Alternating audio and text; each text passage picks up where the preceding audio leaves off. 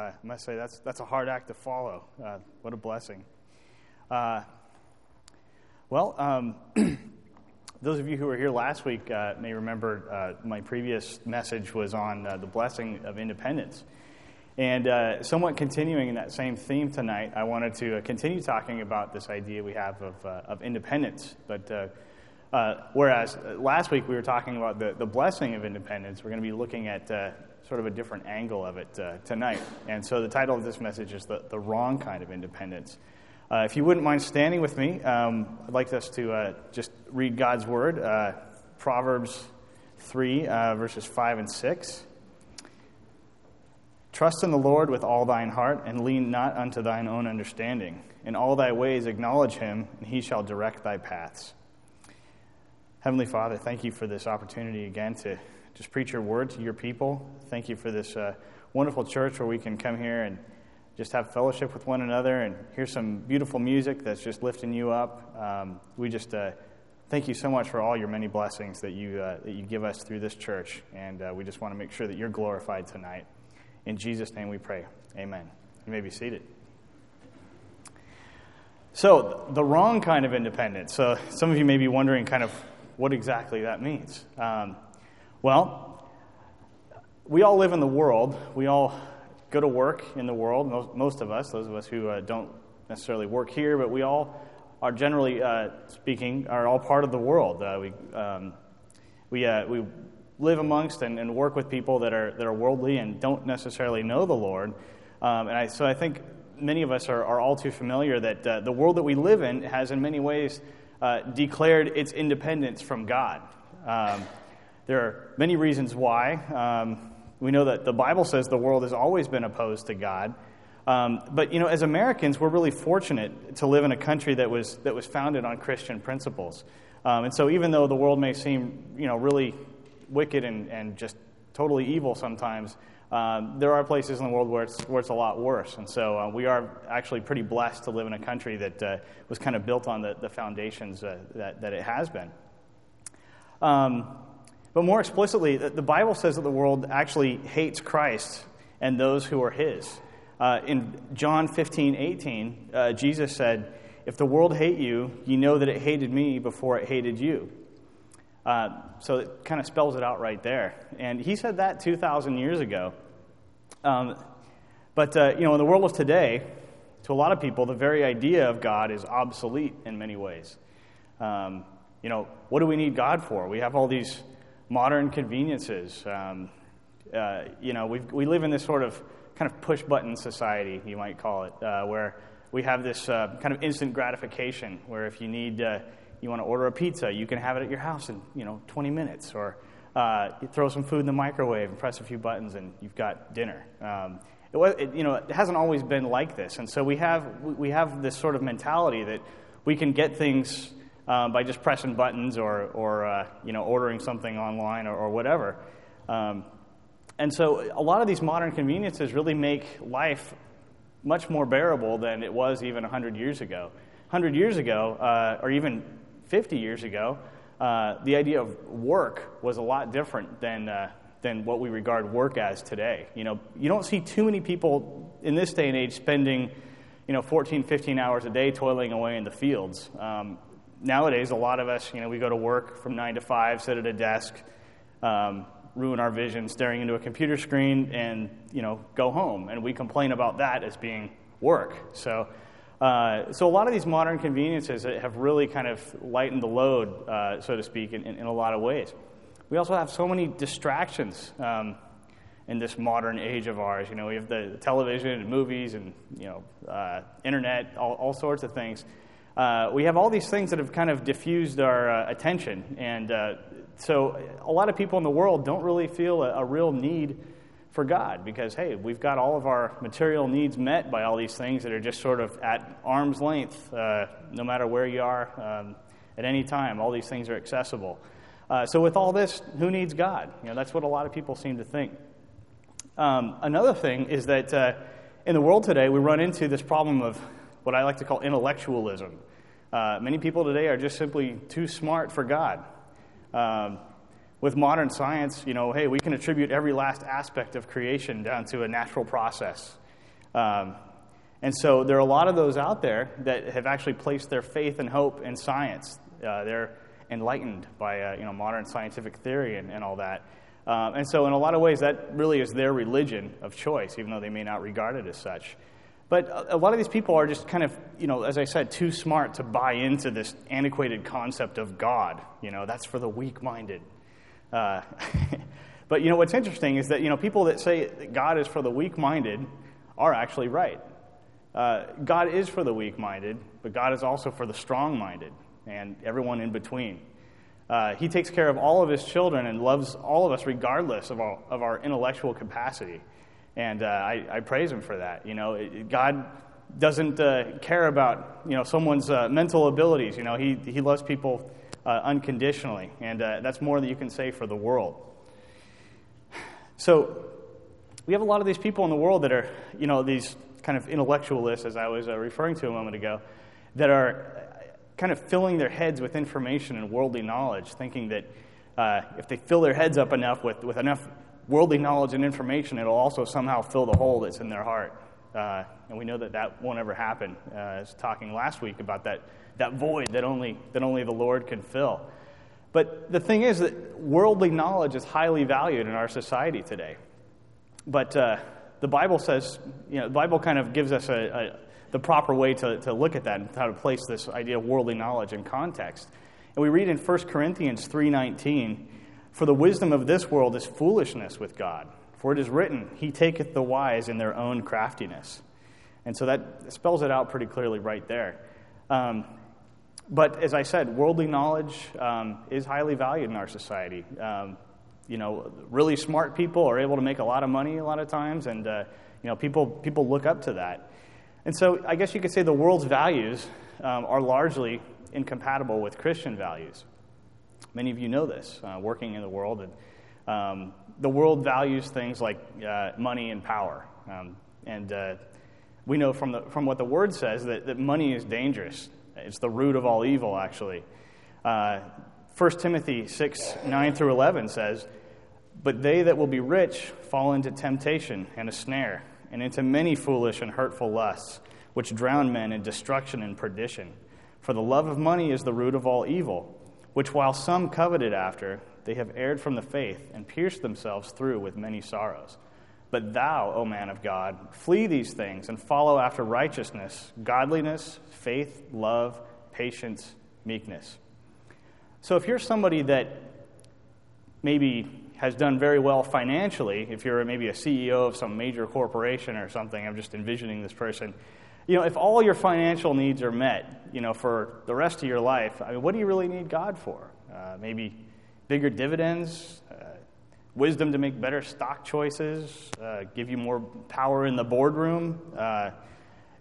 Too often those with a lot of material wealth just simply have no time for God. After all, He's not a major shareholder. So, a lot of money might be able to meet all of your worldly needs, but it can also leave you a spiritual beggar if you're someone that's basically placed all their faith and time and effort into just generating as much money as possible. And a lot of times people in these situations are all too familiar with the fact that blessings from God can't be bought. The best things in life just simply cannot be purchased with money. Things like a fulfilling marriage, a healthy family, spiritual wisdom, freedom from sin. These are true riches. These are the things that are truly valuable in life, and money can't buy them because they come from the Lord. There's that old saying that the best things in life are free, and that's true, but more accurately, they're blessings from God. And so we all kind of need to remember that. And so back to this point of the world being independent from God. There are many motivations that the world has for this spirit of independence, sort of the wrong kind of independence. People in the world tend to cling to, as I briefly mentioned before, that this idea of God is only for people who need a crutch. God is for people who can't really cope with life, so they need to believe in some kind of mystical, benevolent father figure to get by. And so a lot of these people have this attitude like, not me, I'm a self-made man. I don't need anybody's help. And I'm certainly not in a position to believe that I need some God to help me get through life. I'm in control of my own destiny. So, we do see that from time to time. And the thing is, in America, because of how we've developed as a nation, we do tend to value certain personality traits that are somewhat in line with that mindset. We do value things like self-reliance, a sense of individuality, a strong sense of independence.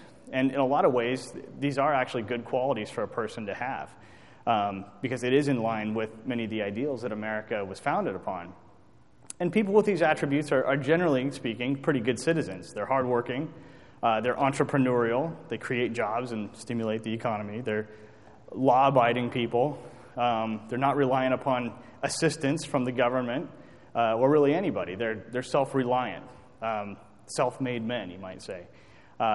Some of the most important men in American history actually kind of fit this description. And some of these guys were visionaries that really were kind of the movers and shakers in terms of making America what it is today. I think of people like Andrew Carnegie and J.P. Morgan, John Rockefeller and Henry Ford, people like that. A lot of these guys were self-made men.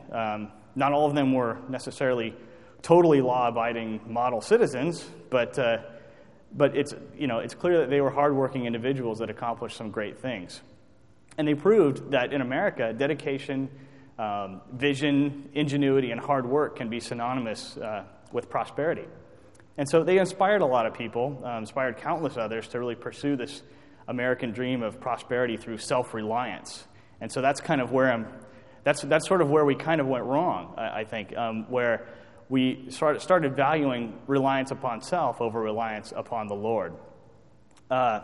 Now, these guys may have done a lot of great things, and they definitely earned their places in history, but this is not exactly the type of thing that the Founding Fathers had in mind for the future of our country. In fact, they understood that our existence as a nation was made possible by God's providence and grace.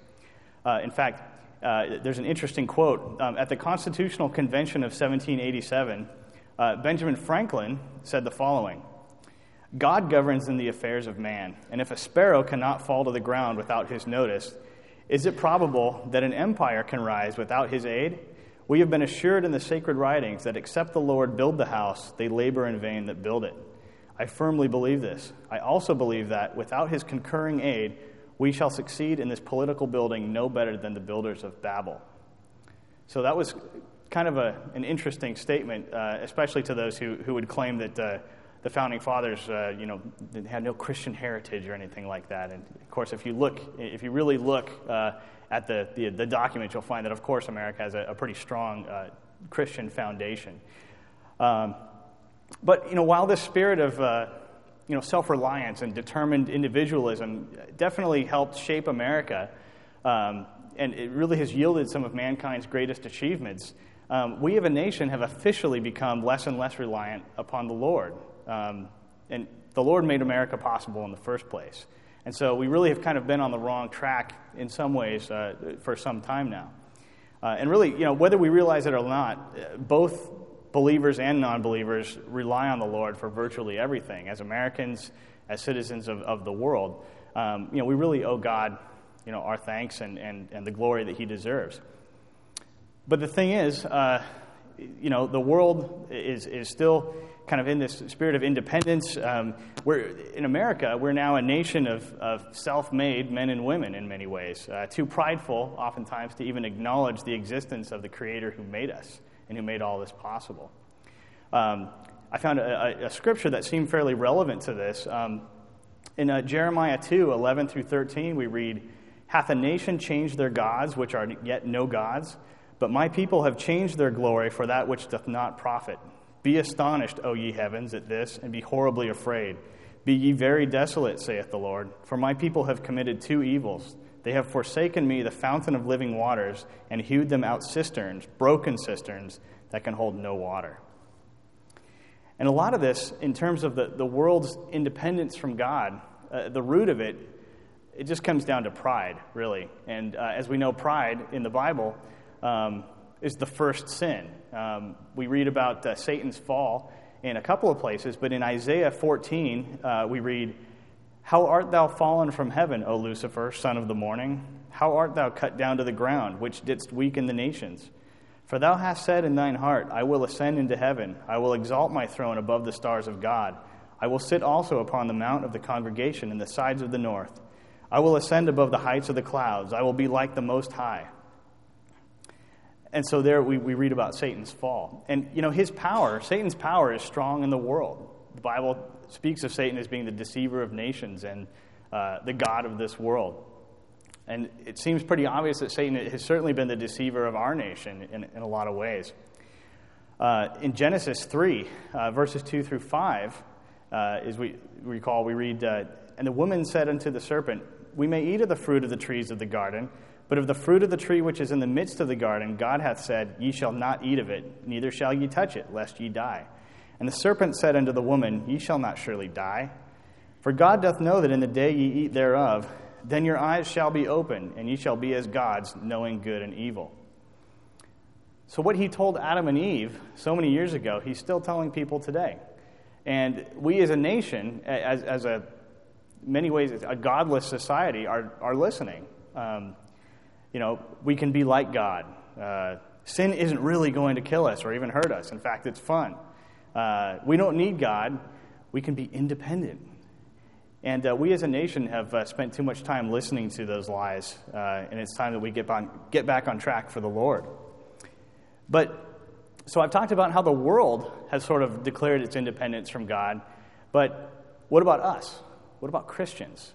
Is it possible for us to sort of, in some ways, fall into some of these things where we've kind of declared some independence from God in certain ways, where we most certainly can? As you know, the Bible says that we are to be in the world, but not of it. As I said before, we do live in the world, and sometimes we let too much of it into our homes and into our lives. It's pretty easy to do. I mean, if you have a television or internet connection, all this stuff, I mean, the world is just kind of getting pumped into your house from like several different ways, and you really have to be pretty vigilant about managing that, especially if you have children. We've sort of become a little too close to being of the world instead of just being in it, a lot of times. And I think that a lot of us have found, myself included, the more worldly we are, the further away we are from the Lord at times, the more we run into these worldly problems, like I was describing earlier. Lost people are dependent upon themselves and the things of this world. But the thing is, once we're saved, we become more and more aware of our dependency upon the Lord, and we have the capacity to lean on Him for our needs. However, as most of us know, we also have the capacity to, unfortunately, live as we did before we were saved, and in that situation, we end up really just leaning on ourselves. And so in that way, you're not really being dependent in the way that the Bible says that we really should be as believers and followers of the Lord Jesus Christ. So if you're saved but still living in many ways like a lost person, you're really missing out on the incredible life-changing blessings that can come when you really just give things up and rely totally on the Lord. You just can't experience those types of blessings unless you learn to lean on the Lord. And that's something that I think every growing Christian will experience at one point or another. So this whole process of becoming less dependent on yourself and more dependent upon God is really, in a lot of ways, in some ways, is the exact opposite of how things occur, as we're growing up as people. When we're growing up and we start off as babies, obviously, and when we're babies, we are totally dependent upon our parents for everything. When we get a little older, we're little kids, we're still very much dependent upon our parents. When we're teenagers, and those of you who have teenagers, you probably are fairly familiar with this. They start to become a little bit independent. You're sort of semi-independent when you're a teenager, but by the time you're an adult, you're more or less pretty much fully independent. And so we go through this transition as we're growing up from being totally dependent to being fairly independent, and that's just kind of how life goes, or that's how it should go anyway. But the thing is, as believers, we've been called out of the world to be saved and live for Christ, and this involves this process of sanctification. So in some ways, it's the opposite of what I just described. Once we're saved, we trust the Lord, and as we grow in our relationship with Him, we learn to lean on Him more and more. We learn to rely on Him, and we actually are supposed to grow out of our independence from him that we once cherished when we were lost. We once really valued that independence because, hey, I'm my own person. I can do what I want. Once we're saved, we become, very aware that that's just not the case. We really need to be kind of growing in the Lord. And so, despite what the world says, depending on God is really kind of the smartest thing that you can do.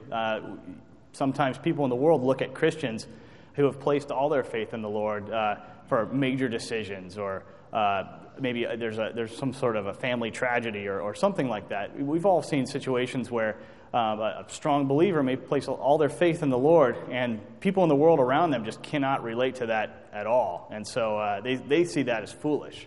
But really, you're wise if you know to place all your faith in God, because He can get you through situations like that. God can help you through tough decisions and tragedies and things that people in the world just simply don't know how to deal with. But basically, independence from God as a believer is really not where you want to be at all. You really want to be close to Christ, because He not only helps us through life, He actually is life. In John 14, verse 6, we read, "Jesus saith unto him, I am the way, the truth, and the life. No man cometh unto the Father but by me." I mean, Jesus is life. And so the closer we are to life, the better. I think, obviously, the converse of that, or the inverse of that, or whatever, the further away from life you are, the worse off you're going to be, generally speaking. But the thing is, just as the world can have problems with pride, as I spoke about a few minutes ago, we can actually fall into the same types of snares ourselves, because a lot of times we have a desire to accomplish things in the power of our own flesh, and I think we've all probably struggled with that. We usually have good intentions, but our pride often ruins any good work that we try to do that doesn't give God the glory He deserves. When you hear somebody say, "I did it," it was me. Sometimes people they claim the glory for themselves when it really should go to God. Because what people are really saying when they have that attitude is that I didn't need any help. If somebody, maybe a believer, had a marital problem or some sort of a tragedy or something like that, and the Lord gets them through that, if they don't give God the glory, really that's just not how we're supposed to live. And so when God does something in your life, He deserves the glory. But this problem with pride actually is even found in many church ministries, believe it or not. Sometimes you hear people say, "Look what I accomplished for the Lord," of course. "I knocked on doors in 12 neighborhoods yesterday." Well, that's nothing. "I led 637 people to the Lord last week." The thing is, though, God does move people to do these things, and in fact has done mighty things with the works of believers. But when He does so, He receives the glory. He deserves it. Only God deserves the glory for things like that. And God hates pride. That's pretty clear throughout the Bible. And pride keeps us from depending on God. Whether we realize it or not, we want to accomplish things ourselves and kind of get some glory. That's just sort of a fleshly desire. And a lot of times we're just unwilling to just kind of let go of things and let God take control. That's something that we're all kind of learning to do more and more as we grow as Christians. And it can be extremely hard to do sometimes, because your fleshly brain sometimes just tells you, you need to sort of manage the situation and take control. And a lot of times these are things that you cannot control, and they're things that you need to let God handle for you. And so you really kind of have to get over that pride, because that's really what it comes down to being. That's the root of the problem. James 4, verse 6 tells us that God resisteth the proud, but giveth grace unto the humble. So I think in situations like that, it's important that we humble ourselves and realize who's in control. Excuse me. And so, because a lot of times we don't want to let go of these types of things, we get frustrated over problems that we encounter because they seem unsolvable. Maybe there's someone in your family who doesn't know the Lord that seems hopelessly lost, and you've been, just trying to witness to them and things like that, and forgetting that it's really God who needs to do the work there. Sometimes we want to try to manage that situation ourselves, and maybe we've been doing that for years and haven't even realized it. We get frustrated over these things, and sometimes we feel kind of silly when we realize that, oh yeah, I've been trying to do this all along. I need to give it up to the Lord. But things like that, you have someone in your family that needs to know the Lord, or maybe an illness or something in the family, or someone who's close to you is having some problems. These things are no problem for God. But we also have to remember, when we do give them up to Him, if He chooses to solve these problems, He does so in His time and not ours. God isn't obligated to do what we want Him to, because we're not God, basically. And so a lot of times, when we're dealing with things like this, we get impatient. We want to have that control. We have this just total desire for control sometimes, and I've definitely experienced that myself. So I'm preaching to myself here as well. Those are just things that we need to learn to give up as we grow in the Lord. Sometimes it's also ignorance that actually keeps us from depending upon God. If you're not reading your Bible as much as you should, you may not know exactly who God is fully, or what He's promised, or even, I guess, what He's capable of. That's why it's important to read the Word and really be in the Word and know who this God is that we serve and who has saved you. The more you study the Word, the more you know that you really need to rely upon Him and not yourself. So the less you study your Bible, the more you're going to end up relying upon yourself. Psalm 46, verse 10 says, "Be still and know that I am God." It's one of my favorite verses. "I will be exalted among the heathen. I will be exalted in the earth." So if you're not depending on God, who are you depending on? Yourself. So that can be a major problem. A lack of faith gets in the way of us properly depending upon the Lord, too. As I said, when we're not in the Word, we can become lazy Christians. We don't have the faith we need to depend on the Lord. It's really important to remember that faith itself is a blessing that comes from Him. You can't conjure up faith yourself. You're not going to necessarily just magically create a real faithful heart in yourself by any work of your own. Faith is a blessing that comes from the Lord. And like any other blessing, you really can't expect God to give you more faith if you're not walking right with Him. Luke 17, verse 6, we read, "And the Lord said, if ye had faith as a grain of mustard seed, ye might say unto this sycamore tree, Be thou plucked up by the root, and be thou planted in the sea, and it should obey you." And so our sin and disobedience, they tend to knock us off track. I mean, nobody is ever fully 100% obedient to the Lord. There was only one that was capable of doing that, and that was the Lord Jesus Christ. And all of us fall short. And so when we do experience sin and disobedience in our own lives, as we all know, it knocks us off track. Through our own actions, we distance ourselves from the Lord and His blessings. But there's a real connection there. I was mentioning ignorance a minute ago. There's a real connection between ignorance and disobedience. It's easier to be disobedient to the Word of God if you don't know the Word of God. It's also harder to disobey the Lord if you know clearly His commands and what they are. If you know His Word, if you carry it in your heart, you'll find that it's harder to disobey Him because it's on your mind and in your heart. And so that's why, again, it's important to read the Word and just to live in there. If you know what God's will is and you're living in the Spirit and walking with Him, you're not going to have this problem of disobedience, which in turn will allow you to be blessed with faith. It's like a chain reaction. If we're disobedient, we end up with less faith. And so with less faith, we end up relying upon ourselves and not on God. And then there's that whole pride thing, too, which I won't get back into. But, the thing is, if you're in a situation like that, you end up with many of the other problems mentioned before that people in the world have to experience. And the thing is, if you're a child of Christ, if you're a child of God, you don't need to be in that situation. God has provided a way for us to be right with Him and to walk righteously with Him.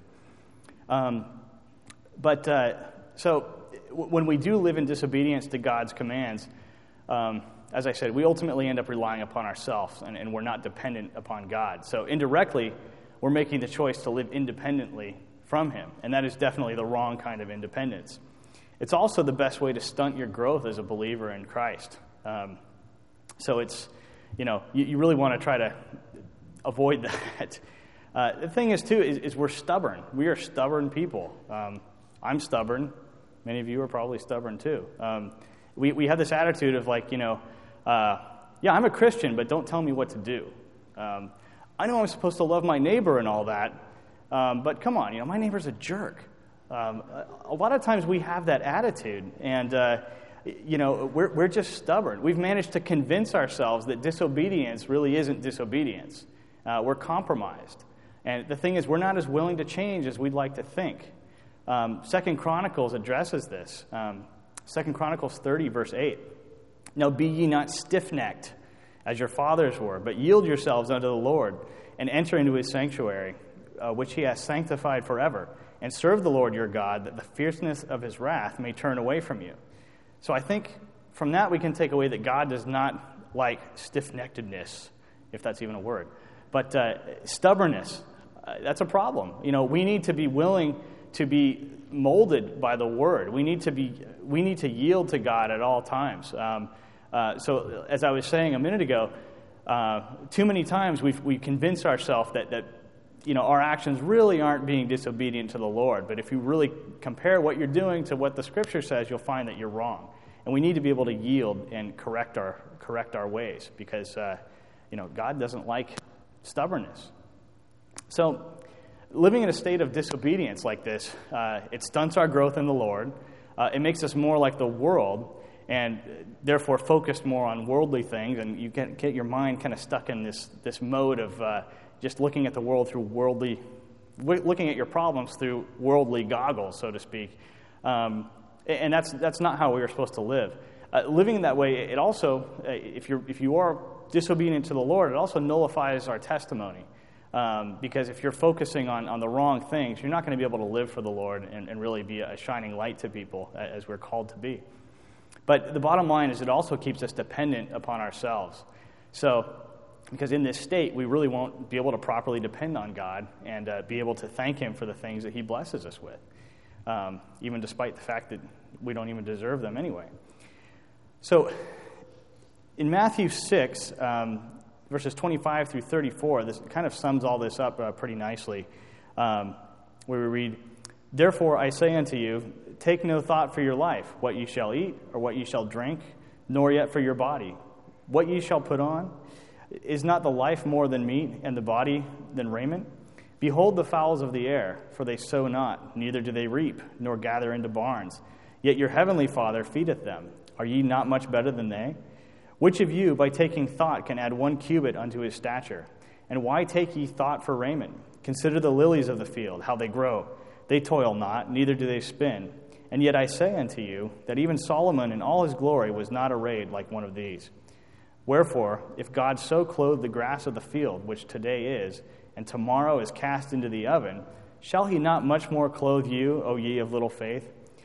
Therefore, take no thought, saying, What shall we eat? Or what shall we drink? Or wherewithal shall we be clothed? For after all these things do the Gentiles seek. For your heavenly Father knoweth that ye have need of all these things. But seek ye first the kingdom of God and his righteousness, and all these things shall be added unto you. Take therefore no thought for the morrow shall take thought for the things of itself. Sufficient unto the day is the evil thereof. So really, God knows your needs better than you do. God knows that you need to depend on him. So walk with him. If you walk with the Lord, he will bless you with all the faith that you need to trust him. And if you do, you will find that the promise of Proverbs 3, our scripture verse tonight, you'll find that promise is absolutely true. He really will guide your paths through life. And if you've been a believer for a while, you probably already know this for yourself. If you're a believer in Jesus Christ, you don't need to be independent. You need to be dependent upon him. So don't lean upon your own understanding. Lean on the Lord. Let's pray. Dear Heavenly Father, we thank you once again for just this opportunity to come here and worship you and just learn a little bit about your word. We pray that you would just bless everyone here tonight, and you would also just watch over the pastor and help him get home safely, him and his family. We just pray that you would watch over them, return him safely to us. Once again, thank you for this opportunity this evening, Lord. We pray these things in Jesus' name. Amen.